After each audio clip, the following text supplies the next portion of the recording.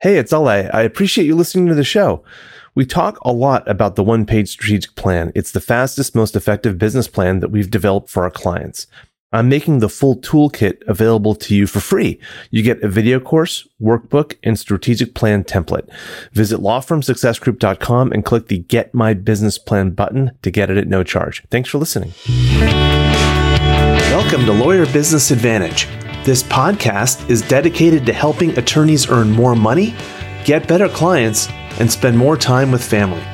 I'm your host, Ale Yajnik, founder of Law Firm Success Group.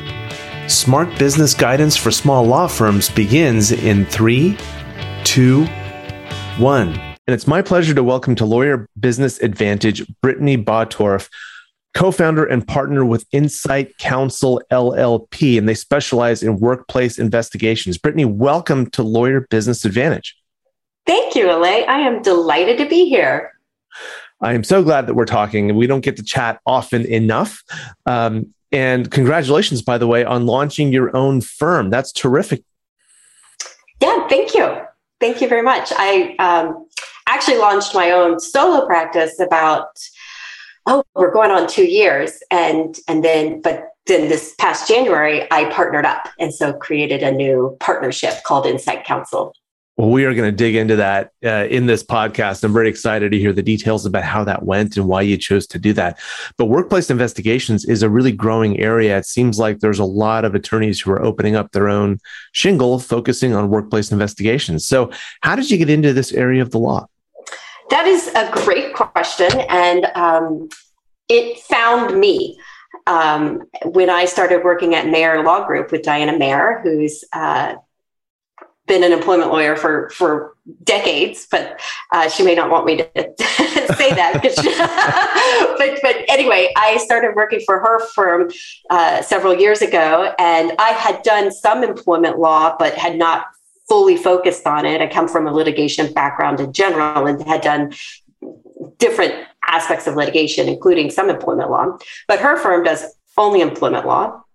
And as soon as I started working with her firm,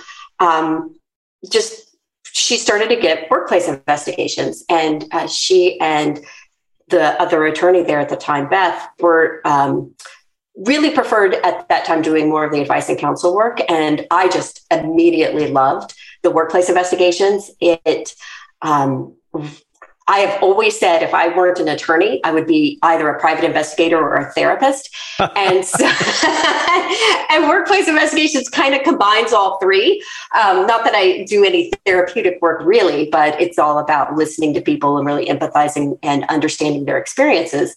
And so I just loved it. And so they were really happy that I was willing to take on a lot of the investigations work, and it just kept coming our way. And she still does a ton of it even to this day. And she does more of it now than she did when I was there, because I was leading that charge. Yeah. And now you get to do that. That might be all that you do. We're going to find out. So what do you enjoy most about your law practice as it stands today? And how has that evolved and changed over the years? So that's a great question. And it feels like there's a couple of layers of that, Ale. In terms of like the practice itself of workplace investigations, I really love the combination of interacting with people one-on-one in a private setting and just hearing about their experiences and their perspectives. And then I love analyzing and synthesizing really complex situations into something that the client and the parties involved can really digest and understand. And so there's a writing component and an analytical component to that. And then I really love that most of the workplace investigations are very contained. They take anywhere between 4 to maybe 8 weeks. And so unlike litigation, which seems like could take 4 to 8 years, you get the new case, you dive in, and then you tidy it up, and then you dive out. And so there are these kind of, and then you go to the next one. So I really love all of that. But then on another layer of that is just having my own firm and being able to have so much autonomy over my work schedule and the type of work I do and the clients I work with. So you've been a partner at a firm and you chose to leave that and start your own firm as a solo. And let's take that piece. I know your firm has evolved since then, but let's focus on when you became a solo. What were some of the challenges that you experienced as a solo? So I went from about a 5 or 6 attorney firm that had some support, some terrific support, terrific attorneys and terrific support. So the biggest challenge was losing my colleagues and losing kind of the staffing support and having to do everything on my own, including, invoicing clients and formatting my own documents and figuring out how to do a table of contents. And not having the colleagues there to review my work and to be a thought partner in, work through kind of thorny situations that I was going through. I also really missed mentoring the associates. So as a solo, I had to kind of come up with surrogates for those things, surrogate work colleagues and surrogate staffing support. And it's in part why I eventually partnered up with someone, because the surrogates weren't quite the same thing as the real deal. Well, let's hone in on that, because this is oftentimes something I see over and over again, where an attorney who is doing very well at a larger firm chooses to leave and opens a solo shop. And they assume that they don't have to work as hard. They can, because they have less overhead, they can keep more of what they make, and they can have a nicer quality of life and really do the kind of practice that they want. And then they find that they are, dealing with a lot of things that you mentioned. They miss their colleagues. They miss the collegiality of being in a firm, and they also miss the resources that the firm had. And all of a sudden, they're not just able to practice law. They have to do everything, all the non-law aspects of running a firm. And you mentioned you use surrogates for that. And so how did you overcome that challenge of doing all the non-law firm things that you needed to do to run a business? Because now you were a business person. Right. And unlike you, I did not go to business school, and they don't actually teach this in law school, at least not when I went. So I really relied on the Bar Association has the solo small firm section, which is actually how I know you, Ale. Yeah. And that's a great resource for pooling together people who are solo attorneys and small firm attorneys. And they helped me find the surrogates that I was talking about. And they helped me find a legal secretary who will do contract legal legal assistant work.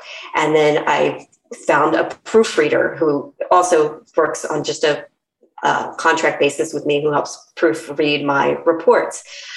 And I also worked with a couple of attorneys as contract attorneys who would kind of serve as that colleague / thought partner that I alluded to earlier. So it was just, but it is a bit cobbling together. It is not as cohesive and seamless as it is in a more established firm.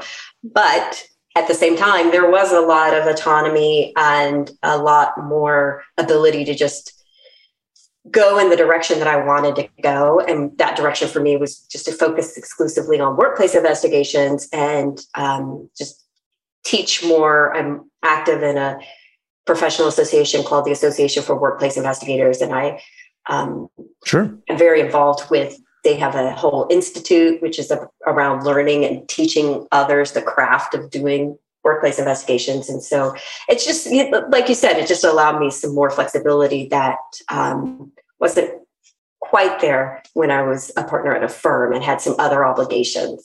Yeah, absolutely. And I'm glad you were able to realize that flexibility. Not everyone does when they start off and start off as a solo. And there was something you mentioned there that I wanted to dig just a little bit deeper on.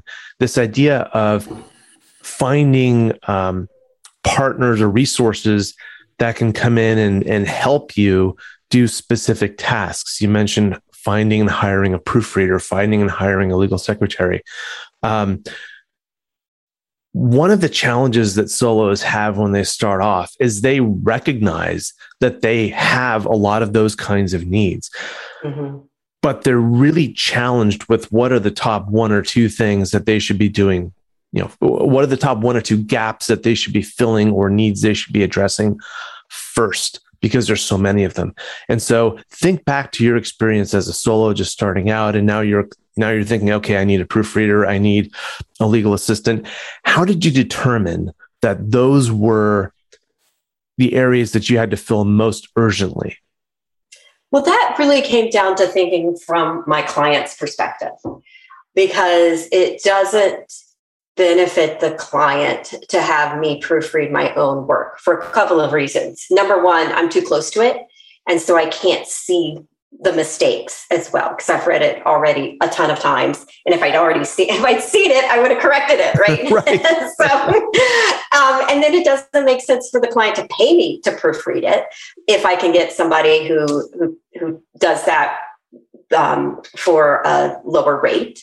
And so either I write off if I proofread my own work, or I find somebody who can do it at a much kind of more affordable rate for the client.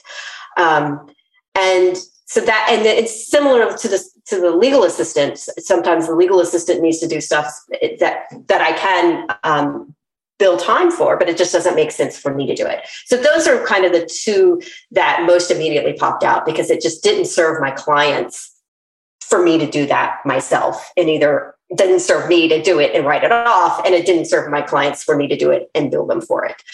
Brittany, I love that perspective. And attorney entrepreneurs, as you're listening, I hope you took note of that. What Brittany did, and something that we do with our clients, is she took a client perspective into figuring out what are the changes or the gaps that needed to be addressed in her firm first. And one of the signals that you can look for that in your own firm is if you find that you're doing tasks where you have to routinely discount your rate or write off time, because it's not an attorney's role to be doing that. And so you have to charge according to the rate for that role. That's a signal that you might need to hire for that position, not necessarily as a full-time employee, but as a part-time employee or a contractor, as Brittany was able to do. And the other thing is, as you're looking at your customer experiences, putting yourself in your client's shoes, thinking about areas where, if you were just a little bit less busy, you'd be able to get back to them a little bit faster, or they'd be able to get a better experience if there was someone there ready to pick up the phone every time they called, so they weren't waiting 4 hours, 6 hours to the next day for you to become available and return that call. Those are some of the signs that you can look at as far as next steps to take. Brittany, does that make sense? That makes a lot of sense. And I'll give you a kind of a counter example of one I didn't really farm out, but I have since I formed my partnership. And man, do I wish I had done it earlier. And that's because it didn't impact my clients. It only really impacted me. And that was the accounting bookkeeping piece. And I like spreadsheets. I like numbers. I was a math major. So I thought, I can do this. And I use Clio, and I don't actually have that many matters at any one time, because like I explained, these investigations take 4 to 6 weeks. And so I just have a few matters for any billing cycle. So it seemed theoretically on paper like, I can do all of that. I got QuickBooks Online. I got my Clio. I'm good. And the truth was, I was always behind in my invoicing and kind of my expensing. And because this was in the days when I would travel and have a lot of expenses. And, and it just it was a lot of extra work that someone else could do for me better than I was doing. Right. And so when I got a partner, I knew I can't figure out how much we pay each other and all of that. It just became too convoluted. And so I was forced to get a bookkeeper / accountant. And it's been, such a relief. It's great, isn't it? Yeah. Yes. There's when we're working with a client who's starting their own firm, there's 2 things we suggest, or 2 roles we suggest they fill right away. The first is a bookkeeper accountant. The second is an IT person. And attorney, so I'm glad to hear that you went and you remedied that. That's awesome, and it's great to have that full time. It just makes everything go so much faster and smoother. I recruited my then 16-year-old son, who's rarely not on the computer unless he's sleeping. He's kind of my unofficial tech person. Awesome. Yes.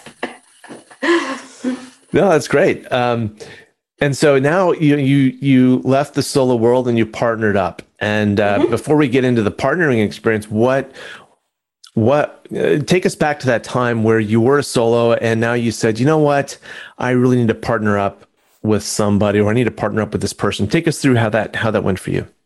Well, that was really organic, LA. I partnered up with Kim McCourt, and Kim had worked with me at Mayer Law Group. And in fact, I trained her on workplace investigations. She had done the AWI Institute I was talking about. I hadn't met her through there, but met her through a mutual friend, and Diana hired Kim to do workplace investigations. And so I mentored her through that and trained her, and had a deep respect for her abilities both to talk to people, listen compassionately, and then also her analytical and writing skills. And I really enjoyed working with her. So when I went out on my own, as I mentioned, I really missed working with colleagues and missed working with Kim. And around 2020, early 2020, there was COVID. And so variety of financial things happened, right? And she found herself needing to pick up some extra investigations work. And so I hired her to do an investigation or two as a contractor. And that worked really, really well. And we just shared a lot of the same goals in our respective practices and with the firm. And so we decided to partner up, and that was effectuated in January. And so I was creating this partnership just about a year and a half after I'd created my solo firm. And the experience was entirely different. It was so wonderful to have someone to help me design the logo, to help me figure out what are we going to call ourselves, to help me, there's all these decisions that I had to do by myself before. I now had somebody to do it with. And I have to say that collaboration, I believe, yielded a greater final product. Like, we came up with the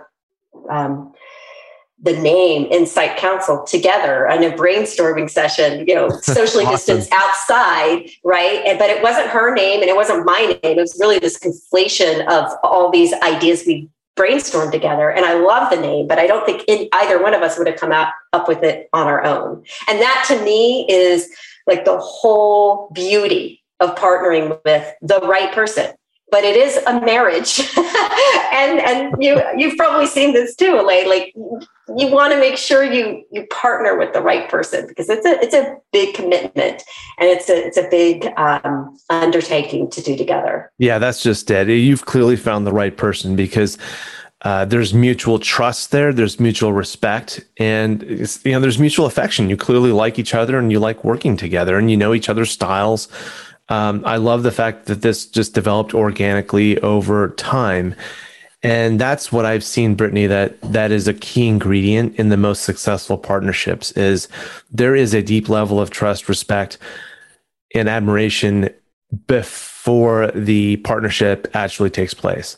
The other thing I've seen is that as the firm grows and moves forward, both, the partners have each other's backs through thick and thin. No matter what happens, it's, they're 100% aligned. They will always support each other. Even when things are not going well for one of the partners and then going well for the other, there is just this level of, like you said, closeness, kind of like in a marriage, where there's absolute trust and absolute support for one another and understanding. And so let's hear the pros, and let's not call them cons, let's call them challenges. Let's hear the pros and the challenges now that you've partnered up with Kim. So the challenges, there's some logistical challenges, right? Like, I couldn't do the own bookkeeping because there's just more. There's more to keep track of, which maybe, we could also frame as a pro, right? Because now I hired a bookkeeper and that's been a positive. There's the challenge of getting enough work in, frankly. Kim liked working at the firm as an employee because she didn't have to worry about developing business. And I knew when she became my partner, that's just not a strong interest of her. And she doesn't have a lot of time or passion for it. Mm-hmm. And so that means I have to kind of double duty, right? In terms of bringing in the business, which means I have to do more of that. And that's it's a challenge in that it's more pressure, and then it's also kind of an underlying current of like, oh no, what if I fail? Like, it's not just my livelihood, it's Kim's livelihood. Which for some reason I can fail myself easier than I can fail Kim. Sure. Yeah, I think most people are wired that way, where our sense of responsibility to others takes priority over our sense of responsibility to ourselves. I know I'm the same way too, and that pressure to make it rain so you can support others can be a lot to deal with. Luckily, I think I know you reasonably well, and you're very well suited to bringing in business. So hopefully over time, that issue will just sort of, kind of work itself out. But the challenge there is you've got to balance making it rain in business development with actually doing the workplace investigations. So how do you navigate that balance? Well, and that, when you spoke earlier about when a person goes off on their own and they think they have more time, and like if you pencil it out on paper, you're like, okay, I'm going to make more money because I'm going to be working the same hours and billing this additional rate that's not going to the overhead of my former firm, and I'm going to be making bank. But it doesn't quite work that way, does it, Alay? Because you have to put in all this kind of not directly compensated time to establishing relationships so you can get that steady stream of referrals. And it's work I love and enjoy and thrive on, but it's not directly compensated, especially in the legal field, right? Where everything is just basically a billable hour. Yeah, I agree.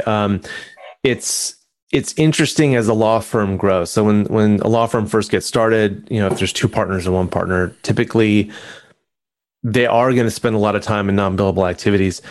And then as the firm grows, they actually spend oftentimes more time in non-billable activities, but they're able to make more money and take more time off because they're able to leverage. And they're able to leverage two things. They're able to leverage their team, which they grow, and they're able to leverage their systems, which they put in place.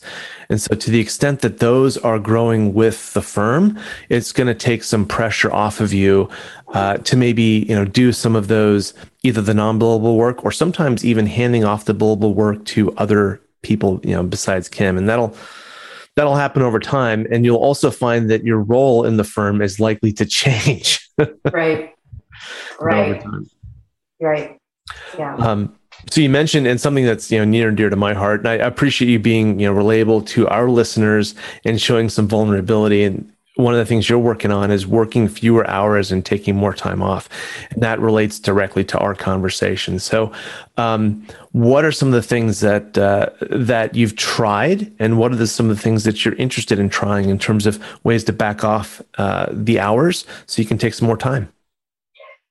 So that's a great question. And at the beginning of this summer, because we're recording this in mid-August, 2021, not sure how it became mid-August, but that's where we are. And at the beginning of the summer, I went through a personal move of houses, and I took some time off to kind of manage that. And then I really wanted to take more time to kind of just settle in and kind of scale back the amount of work I was doing. But the universe had other plans for me. And so I have developed a good ability to, I'm not going to say turn away work, but redirect work. And that's one of the things I love to do is if I get a call for a potential investigation and I'm not able to do it, or Kim's not able to do it, I love to be able to refer that to one of my trusted fellow investigator colleagues and kind of like do professional matchmaking. And so that's a skill that I've had to hone, especially when I was a solo, because it seemed like there'd be lulls and then there'd be deluges, right? And there was only one of me. Right. So then fast forwarding to this summer, I had this, intention, like I'm going to kind of scale back. I'll either Kim can take on the new investigations or I can redirect them to fellow colleagues, because the redirection is karmic, right? It comes back to me during the lulls. So I'm all in on that. But what ended up happening was I got a few new things that came my way that I just could not say no to. And, we'd need a whole nother hour to explain why. That's the sequel. but they just were like one of them was, if somebody had to make the ideal investigation pitch perfect for Brittany, that came in the door, and it's big and it's, going to be time consuming, but I just couldn't say no to it. And then a couple of other things came in about, as I mentioned before we started recording, Kim and I are expanding what we do into the field of helping to resolve conflict in the workplace. So what we do right now as investigators is we go in and we say, okay, here's the situation, here's what's going on, kind of describe and analyze the conflict, and then we hand that over in a written report to the client, and we basically say, good luck with that, and we move on to the next thing. And so Kim and I, to kind of help the world, as you will, one employer at a time, are wanting to maybe also help resolve these conflicts. So it wouldn't be in the situation that we investigated because we needed to maintain our neutrality. And so it would be in something else. Maybe somebody else has investigated or hasn't even risen to the level of needing an investigation.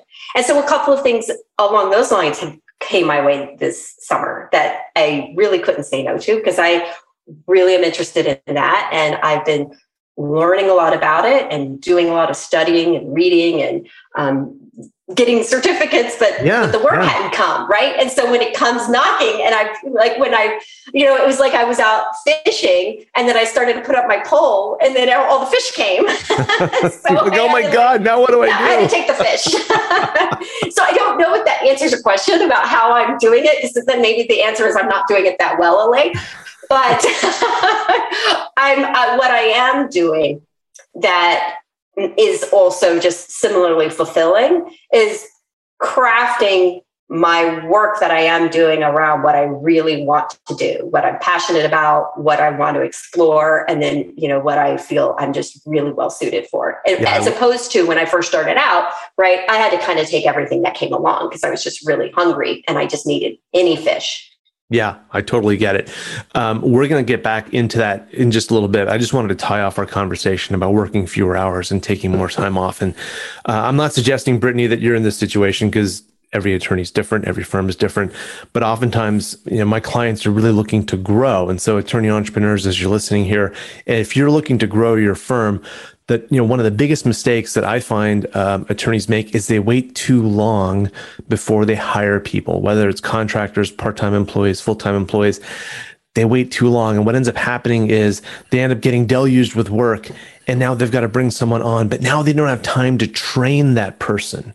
And it just gets really overwhelming, and it really sucks for them, and it sucks for the people they're bringing on board. The opposite is also a problem, which is if you hire too early and now you have to, you can spend all this time training somebody, but now you've got to find work for them, and it's a financial drain and hardship on your firm, and you don't want that either. And so one of the ways that we help our clients walk that line is we do something called the 20-10-5 rule. I'll just explain it briefly. The idea is, in a given week, if you bill by the hour and you're a transaction type of attorney, about 20 hours a week on client work, billable work, 10 hours a week on business development, and 5 hours a week on law firm admin. You add that up, it's about a 35-hour week. And for small firms, so think 2 partners or less, if each partner is hitting those numbers, typically the firm is going to be doing pretty darn well. You have to figure out the numbers that work best for you, but that's kind of the starting point that we work with all of our clients. And we have similar numbers for attorneys that do litigation.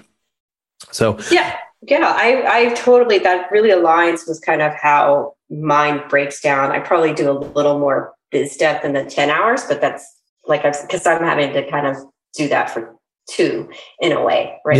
Yeah. So every attorney has to dial in their own numbers, but I'm glad to hear that that's similar. And that's only if you want to grow. I mean, a lot of firms aren't really interested in growth, and so that's okay if they've got a full plate and they're good referring work out and everything like that, and it's all good.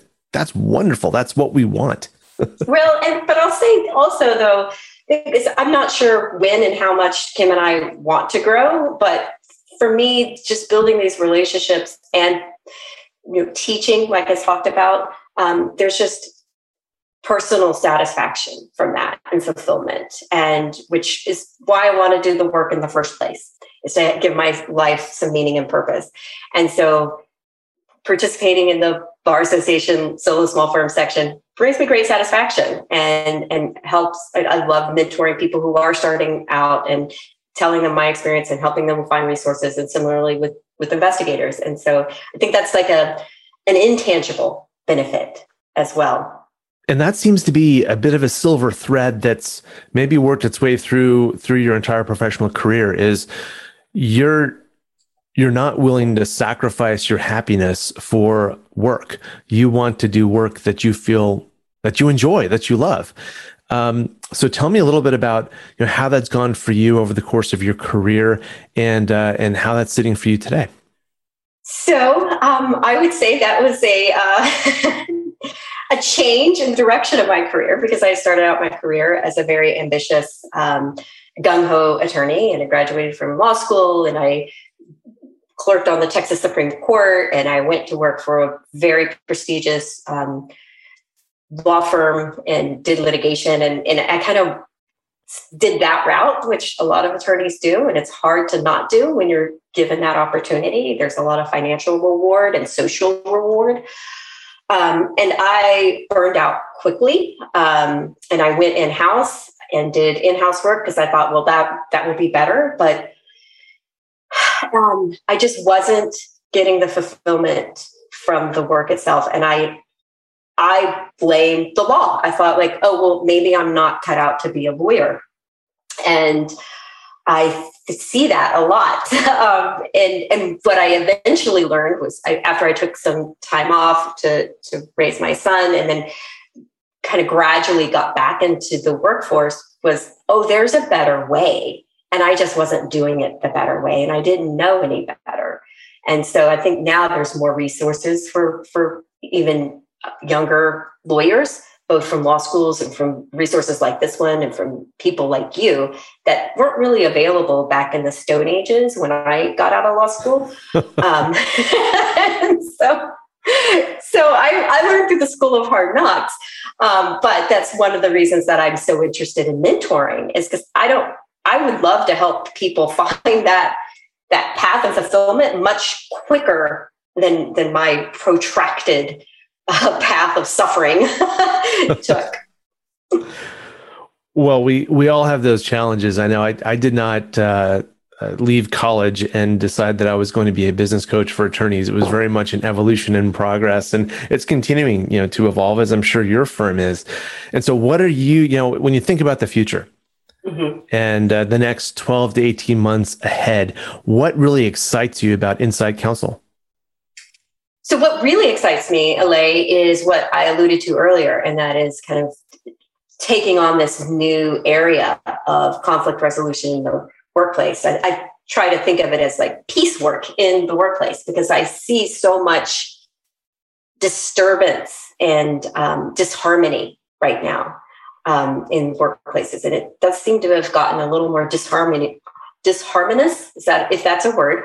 It's gotten more disharmonious over the past year and a half to 2 years. Yeah. And so I think what Kim and I can bring to this is our vast experience of looking at all this conflict and disharmony and seeing the type of problems it causes and what those problems look like and what they sound like, trying to catch it on the front end before it becomes infected, just trying to heal the wound before it's like you need the amputation.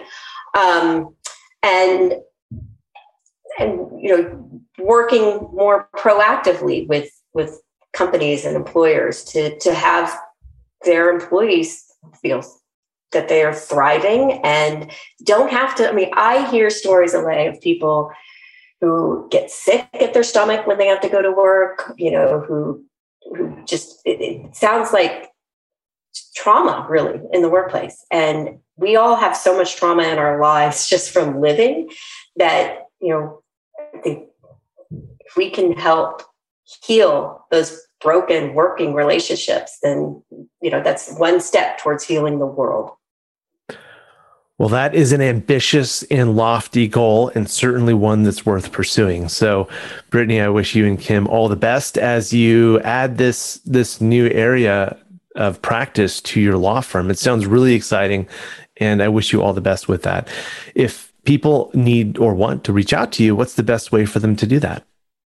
They can reach out through LinkedIn. They can find me, Brittany Bottorff, and I have a very funny spelling of both of those names, but it's Brittny Bottorff, or they can just email me at Brittany, Brittny @insightcounsel.com. Brittany, thank you so much for being on Lawyer Business Advantage. It was great to catch up, and I wish you and Kim all the best with Insight Counsel, your new firm. Thank you so much, Alea. It was a joy to be here. And that's a wrap for this episode of the Lawyer Business Advantage podcast. One thing that would really help both us and other new potential listeners is for you to rate this show and leave a comment in iTunes, Stitcher, or wherever you tune in to listen. And I want to hear from you, so connect with me on LinkedIn and let me know what you think of this episode. And if you are a solo or an owner of a small law firm and you're looking to earn more money, attract better clients, or reduce your stress, we would love to talk with you to see how we can help. Request your free law firm assessment by visiting lawfirmsuccessgroup.com. Again, that URL is lawfirmsuccessgroup.com. We look forward to talking with you soon. Thank you for listening. My name is Ale Yajnik. Until next time, remember, you can seize freedom. You can embrace happiness. You can build your perfect practice.